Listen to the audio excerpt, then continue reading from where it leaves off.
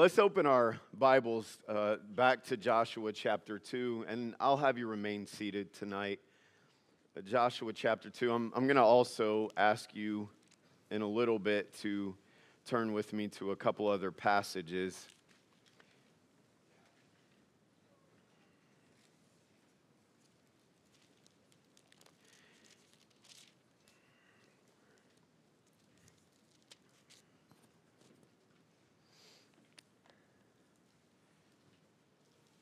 And I'm thankful for two things.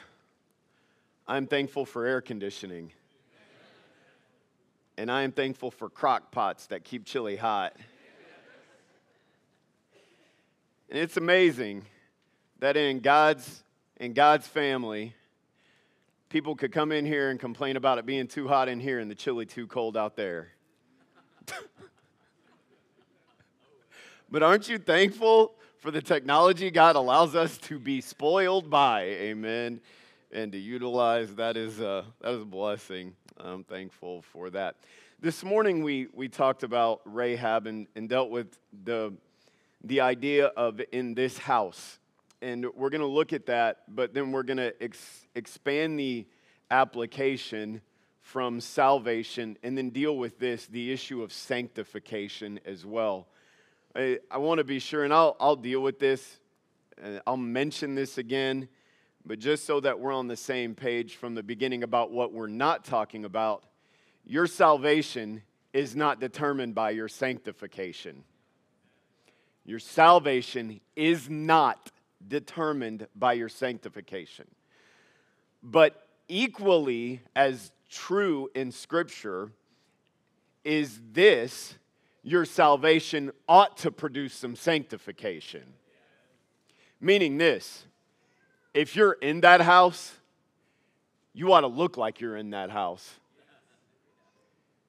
If you're in that house, then your life ought to bear out the resemblance of being in that house. And since we're talking about camp and having a fundraiser, obviously I have a lot of application I want to make about young people in homes, about our church, and the kind of church that we're trying to be. And so in Joshua chapter 2, look again at verse number 12. Now therefore I pray you, swear unto me by the Lord, since I have showed you kindness, that you will also show kindness unto my father's house and give me a true token. And you go back to Hebrews 11, and that this was the manifestation of her faith, is that she hid the spies with peace. Verse 13, that you will save alive my father and my mother and my brethren and my sisters and all that they have, and deliver our lives from death. And the men answered her, our life for yours, if ye utter not this our business. And it shall be, when the Lord hath given us the land, that we will deal kindly and truly with thee. Then she let them down by a cord through the window, for her house was upon the town wall, and she dwelt upon the wall. And she said unto them, and told them where to go. Go down to verse 18. Behold, when we come into the land, thou shalt bind this line of scarlet thread in the window, which thou didst which thou didst let us down by. And thou shalt bring thy father and thy mother and thy brethren and all thy father's household home unto thee. And it shall be that whosoever shall go out of the doors of thy house into the street, his blood shall be upon his head, and we will be guiltless. And whosoever shall be with thee in the house, his blood shall be on our head, if any hand be upon him. Go over, just as a reminder, to chapter 6, verse 21. And they utterly destroyed all that was in the city.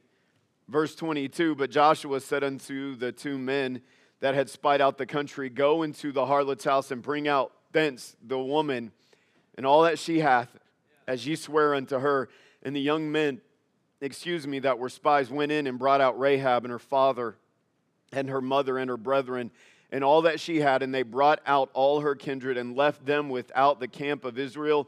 And the house was destroyed, or the city was destroyed. But verse 25, and Joshua saved Rahab the harlot alive, and her father's household, and all that she had, and she dwelleth in Israel even unto this day, because she hid the messengers which Joshua sent to spy out Jericho. So this morning we dealt with this in this house having to do with salvation. Tonight we're looking at the idea of sanctification as well. Would you please pray with me and we'll get into this. Father, so thankful that you love us and grateful for services like this that are outside of what we normally do, but they are on purpose for a specific cause. And we thank you for the sweet times of fellowship and honestly, Lord, the fun that we get to have as your people in the effort to accomplish something that is worthy and that is eternal.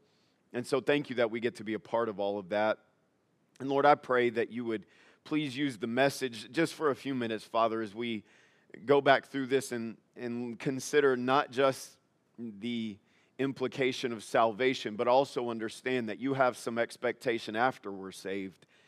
And it doesn't determine our salvation, but we sure do bring a lot of difficulty upon ourselves, and we sure do miss out on a lot of blessing.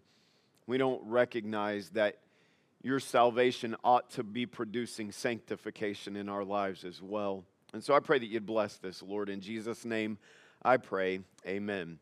So as I've already mentioned, the house of Rahab was a house of salvation. And we understand from the text that there was room in that house, that it was an exclusive house, and that it was a guaranteed house. It was a place of guaranteed safety and protection. But we do ourselves a disservice if we fail to recognize that God wants to do more than just save you from an eternity of condemnation.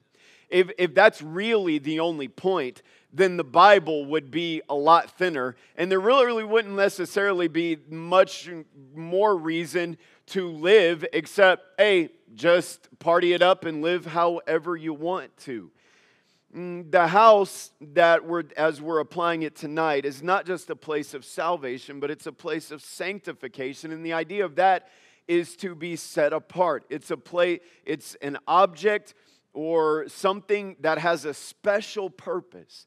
And so many of God's people fail to understand that God saves you not just because He loves you, but He also has a purpose for your life. He wants to do something with you, and He wants to do something in you. He wants to do some things through you as well. And there's so many teachers and ideas in secular Christianity today trying to present the work of God as though once you're saved, basically you can just live life however you want to. And it's increasingly rare to find a teacher or a preacher who will articulate biblical positions on a vast array of issues for fear of upsetting the apple cart.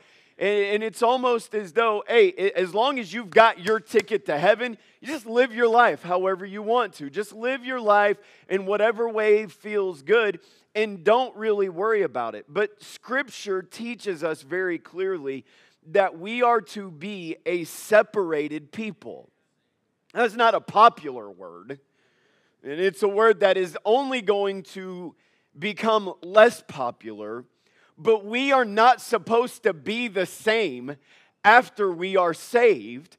And we are not supposed to be the same as a culture that is moving in opposition to God, moving away from God, and is rapidly descending into certain eternal condemnation. We're not supposed to be the same. Leviticus 19 verse 2, 20 verse 7, 20 verse 26, and there are other places, don't turn there. But they all make this statement in one way or another. Be ye holy. The word holy meaning to be different than, to be set apart, to have a special and a unique purpose. Be ye holy. Well, why? Why are God's people supposed to be holy? Here's what God says. For I am holy. Now, we major on, and rightfully so, we major on the love of God. One of the reasons that God's love for us is so amazing is because of how holy He is. That He, being perfect, could love us who are so imperfect. And yet the goal of God is not just to save us from eternal condemnation, but it's also to produce His life in us And so when he brought the children of Israel out of bondage and into freedom and then began the process of leading them into the promised land, God's attitude, if you'll remember, was not just, hey, live your life however you want to. It was, I am a certain way. Does that make sense? No, God told his people, I am a certain way. And you need to make an effort because of the life I've given you and the freedom I've given you. You need to work at living out who I am in your life. In other words, your lifestyle needs to be consistent with my character. You say, how would you define holiness? That. Your lifestyle needs to be consistent with the character of God. Here's something interesting. God gave laws in the Old Testament that are still very relevant today. I get weary of this. Are you ready? This is what I get weary of. Not that you care, but I do. I can tell you're all on pins and needles right now. I get weary of this. Well, that was in the Old Testament. Meaning, love the Lord thy God with all your heart, because that was in the Old Testament. It's not relevant anymore.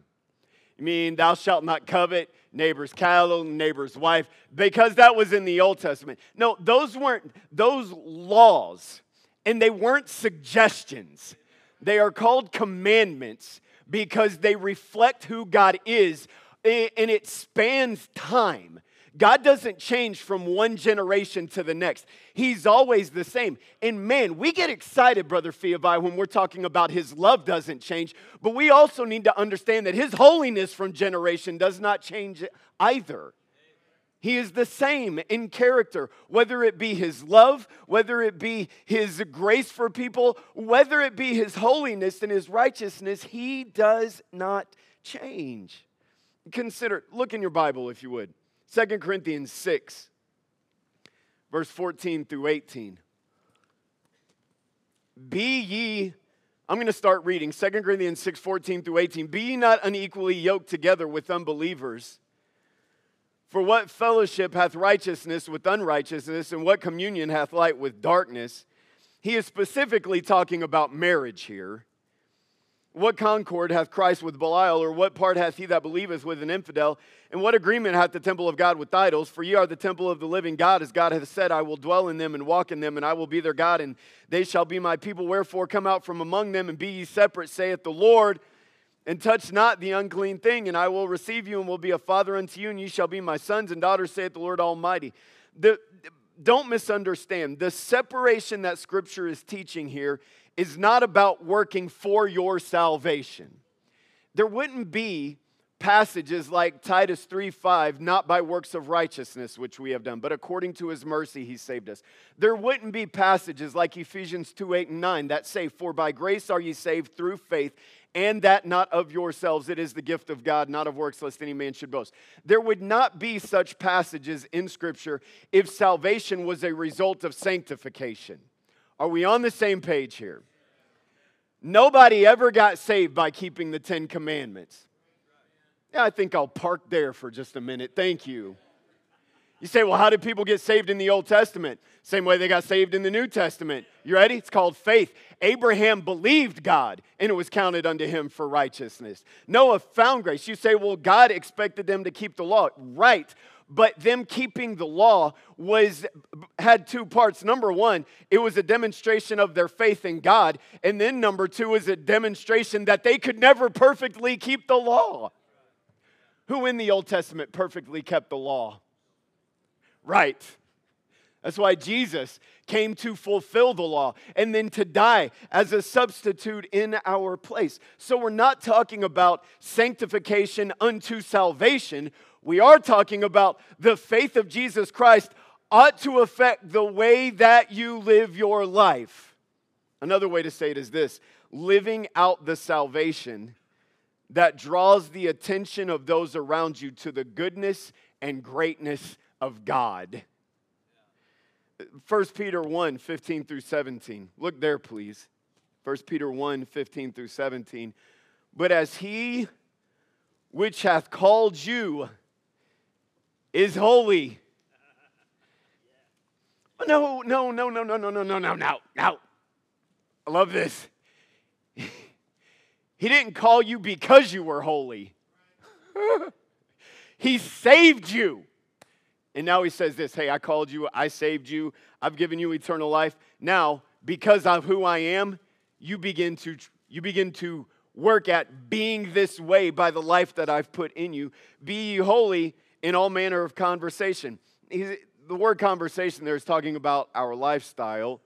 Verse 16, because it is written, referencing back to Leviticus and other places, be ye holy, for I am holy. And if you call on the Father who without respect of persons judgeth according to every man's work, pass the time of your sojourning here in fear. Be holy. No, look, here, this is not the danger. The danger is not that you will lose your salvation. You can't lose what does not depend upon you. But there is a danger, and that is this. You will miss out on some of the benefits of your salvation in this life, and you will be exposed to unnecessary suffering and scars. The benefit of the house, the work of God's grace in our lives, is not just eternal salvation, but it's the life that the grace of Jesus Christ should produce during our life on this earth.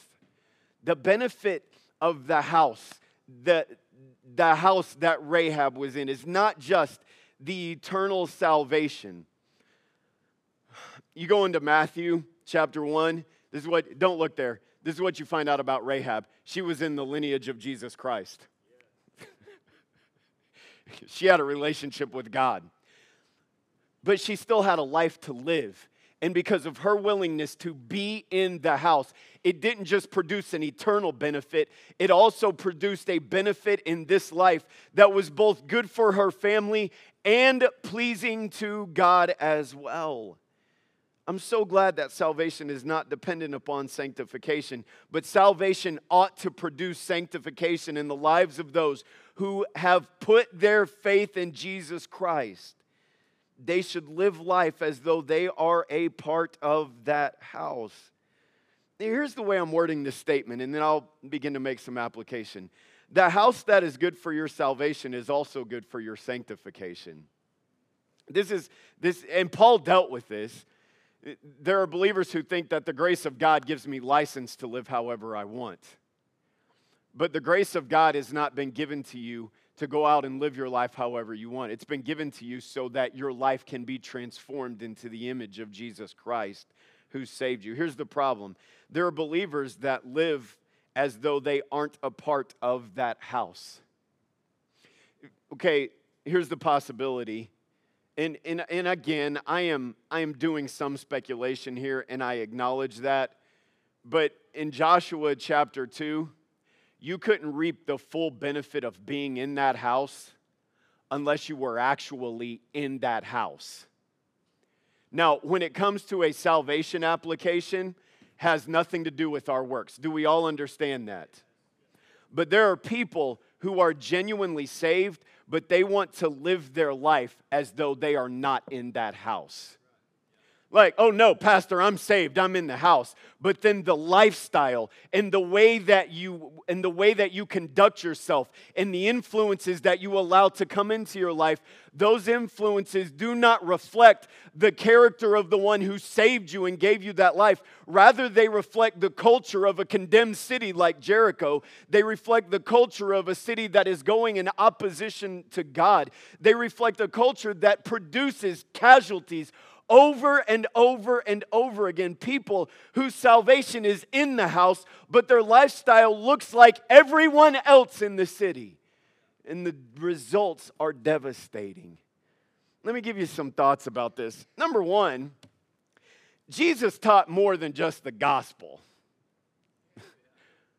Okay, I'm really excited about this. So I'm going to sit here and be excited for a minute. Man, he did. That's good. Matthew chapter 5. For the sake of time, we're not going to turn there. Matthew chapter 5, the Sermon on the Mount, all the way through chapter 7.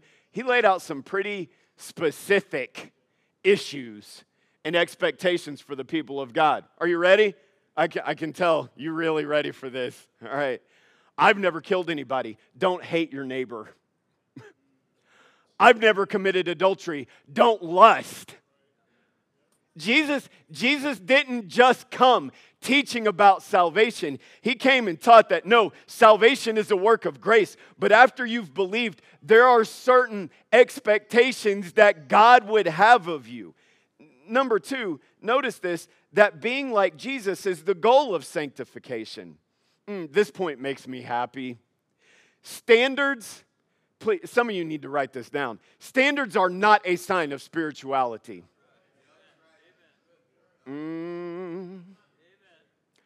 Well, I wear this, and I have this Bible, and I sing out of this hymnal.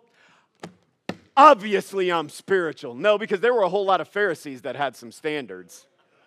And the whole reason Jesus dealt with the issue of specifically of adultery and your own thoughts is not to give people a broader way to accuse their spouses. It was to help people to understand you fall short of God, and your physical standards do not necessarily make you closer to God.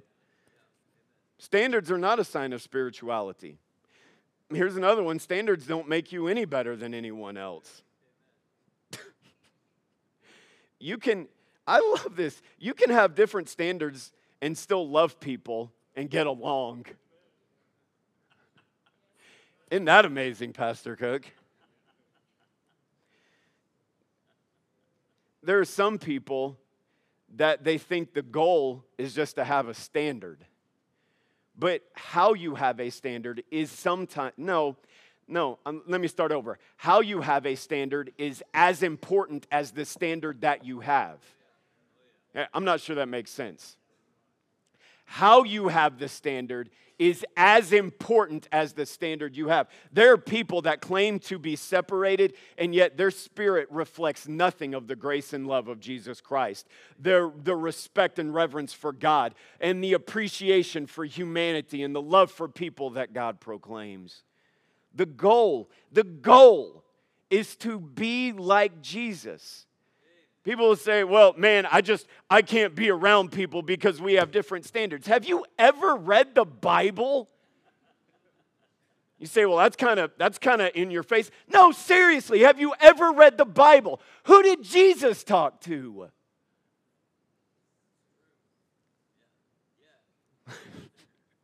Thank you. Publicans and sinners. You know what his own disciples said to him when he goes to sit down with the woman at the well? What is he doing talking to her? You know what he's doing talking to her? Trying to help her know him. Trying to get her saved. He literally ate with people that the religious establishment would have nothing to do with. In fact, they criticized him because of who he kept company with. That doesn't mean that he endorsed their behavior. It means that he loved them and wanted to reach them, and he didn't come to them preaching standard. He came to them preaching the gospel that produces a separated life. Yep. Number 3, there are consequences that you don't have to suffer if you'll stay within the lines of sanctification that God has established. There are consequences that people suffer unnecessarily. There are consequences that people suffer unnecessarily. I hate the tragedies. I hate the tragedies that can be avoided. You know what I mean?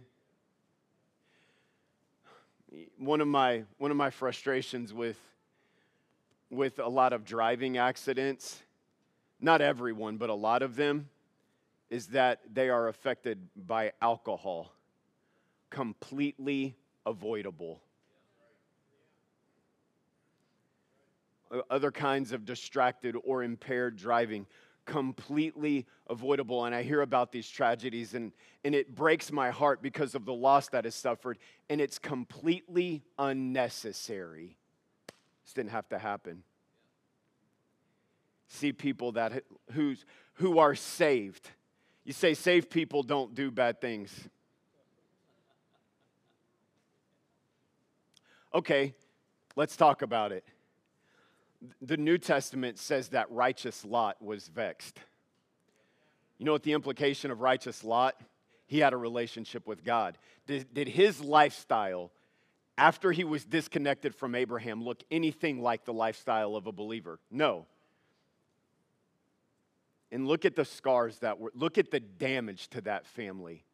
His family dies, including his wife, except for his 2 daughters, and they are of such a corrupt frame of mind and they have such a carnal view, and you see the way that they interact with their father after the 3 of them escape, and you say, I can't believe they would do that, because they're the ones who initiated that process. But go back and look at how their father was using them just a few chapters before.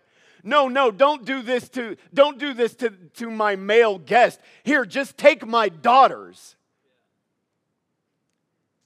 Look at the life of David, a man after God's own heart. You say, David, man, a saved person would never. Even as a child of God, we can descend a long way from what God would have us to do if we're not walking with Him.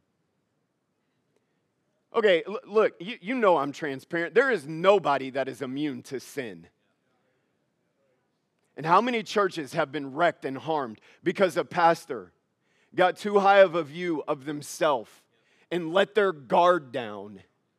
How many homes have been decimated and devastated? How many young people have been completely turned off to the truth of God because of hypocrisy and carelessness by their parents? I'm telling you that if we'll understand this house that is good for salvation is also good for sanctification, it will protect us from a lot of unnecessary suffering. You look at the suffering of David through Absalom and through the civil war that broke out in his own family and all of the terrible things that he went through later in life. It was avoidable. He didn't have to go through it. The house that's good for salvation is good for sanctification. So, here's some application, then I'm done. We'll be starting to eat chili in like 10 minutes. Number 1, have some walls as a family. Have some walls.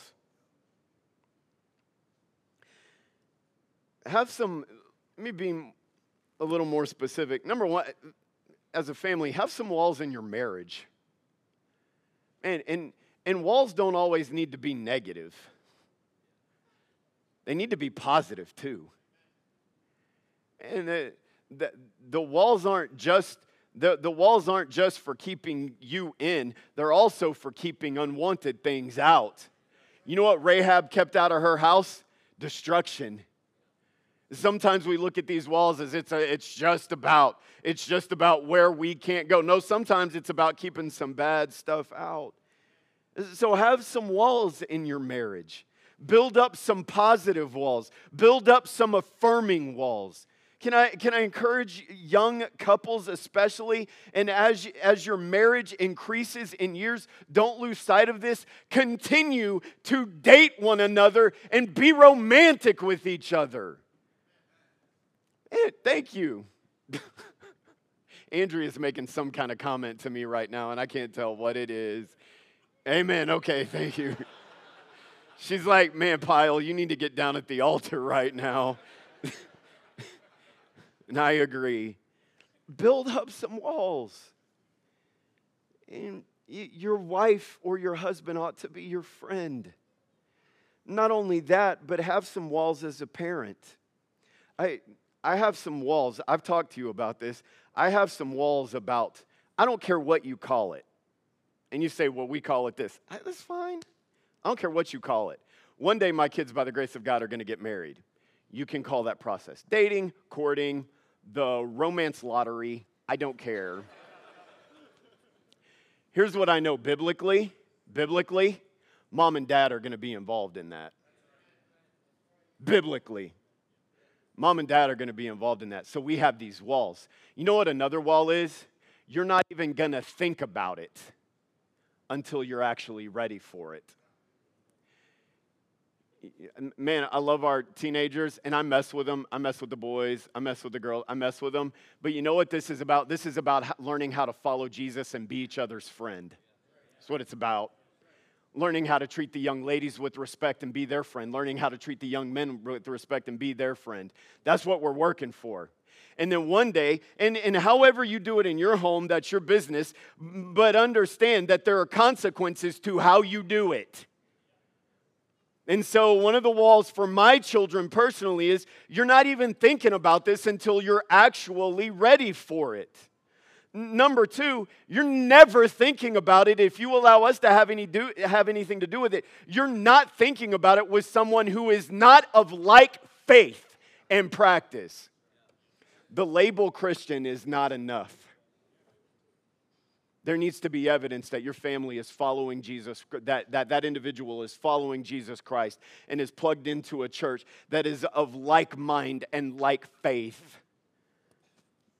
So many young people get themselves into a situation to where there is not an agreement of faith. And I understand there are exceptions to this, but when there is not an agreement on the faith of Jesus Christ and what it looks like to follow him, usually it's the one that goes away from God that wins out in a home. Or it creates great difficulty and suffering. Man, have walls for your kids' entertainment. Have walls for your kids' friends. Have walls for your kids' habits. Another thing about this, live out the sanctification that you want that you expect of your children. Okay, so imagine this. Rahab is telling her family, hey, y'all need to stay inside. Well, what are you doing outside? And yet there are parents who want their kids to live this way, but they themselves are trying to take liberty, and living a completely different way. If you're not consistent in living out in front of your children what you expect, don't be surprised if when you occasionally dabble, they end up making their home in the street. Another thing, we're going to have some walls as a church. I'm not trying to push an amen button here, but God created boys to be boys. And God created girls to be girls. And I could care less what Caitlyn Jenner or anybody else says about who should be playing what sport. God created boys to be boys and girls to be girls. It's not an issue here. And it won't be an issue here. And so we draw some lines in an effort to help magnify the gender in a right and pure way that God created boys to be and God created girls to be. And people have to draw personal lines how they're going to. And again, that's between them and the Lord. And you know me, I'm not walking around measuring anybody's personal conviction or personal application of these things. But you say, man, it seems like a lot of people wear dresses and a lot of ladies wear dresses and a lot of guys wear this. Well, what is the requirement here? There's not a requirement of anyone when it comes to being a part of this church family. But we are trying to magnify what God created and how he created that. Let me say this, and this shouldn't bother you. For decades, you know what the universal sign, at least in America, for a male bathroom has been? A stick figure that was obviously a dude. And then you say a stick figure that was obviously a girl. You say, how do they make stick figures obvious? Well, because the female stick figure was wearing a dress. You say, what's your point? That we are trying to help people understand God created us to be distinct, and it's okay to give some attention to that. You don't hear what I'm not saying on this.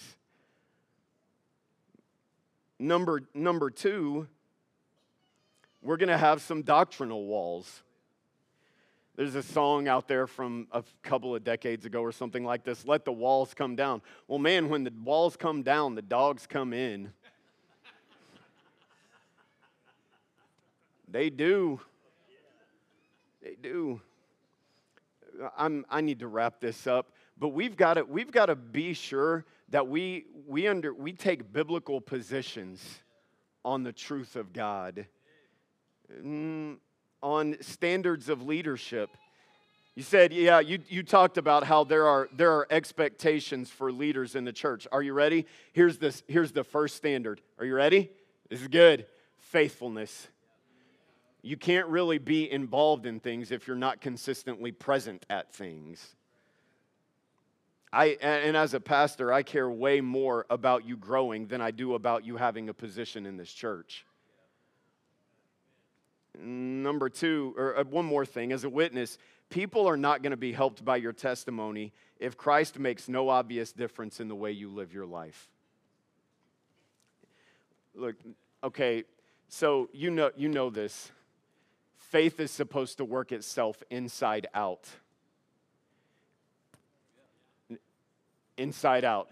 This church is not about going around with a proverbial measuring stick and saying, hey, how do you measure up to what I think? How do you measure up to what I think? Do we do that with anybody here?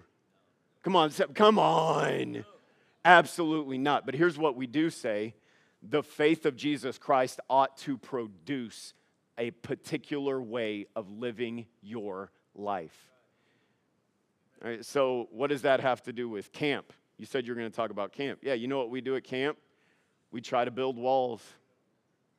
You know what the walls are? A relationship with Jesus Christ, loving the Word of God, submitting to parental authority, being involved in a church, learning how to be a witness for Jesus Christ, learning to pray and walk with God. Those are some walls that we are trying to instill through camp. So you know what? When you do tonight and you give a love offering to help kids go to camp, you know what you're helping to do? Build some walls in their life that are going to keep them safe for generations to come. I like it. Some walls worth investing in. All right, we're done. Y'all can wake up. I'm going to pray with you. Father, thank you for your love for us. I sure do love your people. And God, I pray that you would help the truth and Lord, especially the spirit of what we're talking about to not be missed. And God, as we begin to enjoy the fellowship and have some fun tonight, I pray that you would be honored by it and that our young people would be helped by it. In Jesus' name we pray. Amen.